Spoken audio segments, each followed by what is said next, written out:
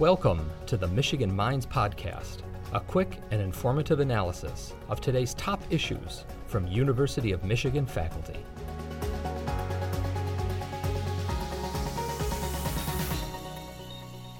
This year, our country confronts a sad 400th anniversary. The first people of African descent arrived in colonial Virginia in 1619, triggering the chattel slavery system that lasted until 1865. But, as University of Michigan professor Earl Lewis points out, slavery is not ancient history. It cast a long shadow, from segregation to mass incarceration. Lewis is director of the Center for Social Solutions, which has begun a slavery initiative, a series of projects aimed at enhancing our understanding of slavery's aftermath and sparking important conversations about our shared history, as he explains.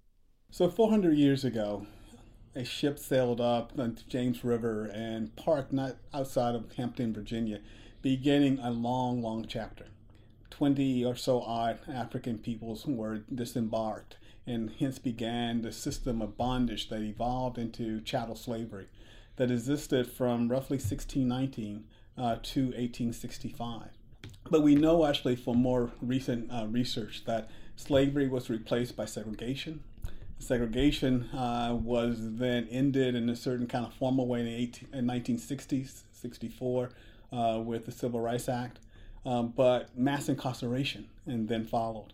And we go from 200,000 people roughly imprisoned by the end of the 1960s and early 70s to 1.4 million Americans enslaved. So the Center for Social Solutions has 4 prongs of interest: diversity and democracy in one bucket, slavery in the second bucket, water, really the question about how we move water from flood-prone areas to drought-stricken areas in the third bucket, and then the dignity of labor in an automated world in the fourth bucket. If we go back to slavery, we actually imagine that we could improve on 3 aspects. One is already underway. Our colleagues at Michigan State are now producing a portal that will allow any student, faculty member, anyone who's interested in the digital archives on slavery to enter one place and be then connected to all of the digital work on slavery that's been produced over the last decade and a half or so. In addition, what we want to do, and we're convening for the second time a group of scholars, historians primarily, to identify the 15 or 20 things that any reasonably educated American should know about the institution.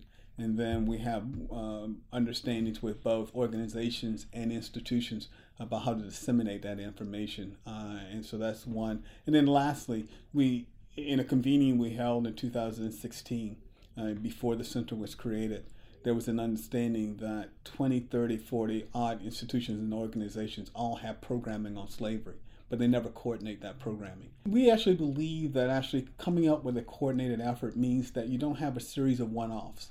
So if you think about a play at the Public Theater in New York, if you happen to be in New York City on that evening and you go to that performance, you benefit from it, but it dies there as you walk out the door. It's in your head, but it doesn't live on beyond your own sense and sensibilities. But if we end up coordinating it so that a play at the New York Public Theater then gets connected to an event at the National Museum of African American History and Culture and gets amplified by a conversation at UCLA or so forth, then it's living in 3 different places. It's bringing in multiple audiences. It may live on then both on media platforms and elsewhere. It now, in the old language, it has legs. We hope that through these conversations about slavery and its long legacy and the long shadow that was referenced earlier, that it will begin to force us to do 2 things. One is to say, this is not just ancient history. This is really sort of part of our own historical legacy and heritage. I've long understood that if you start a conversation with people and you start that by saying you're bad, most times they turn off their brain. And so the question we want to start is not about you're good or I'm bad. The story is, this is our shared history. And that our future says to us that we need to figure out a way to understand that shared history.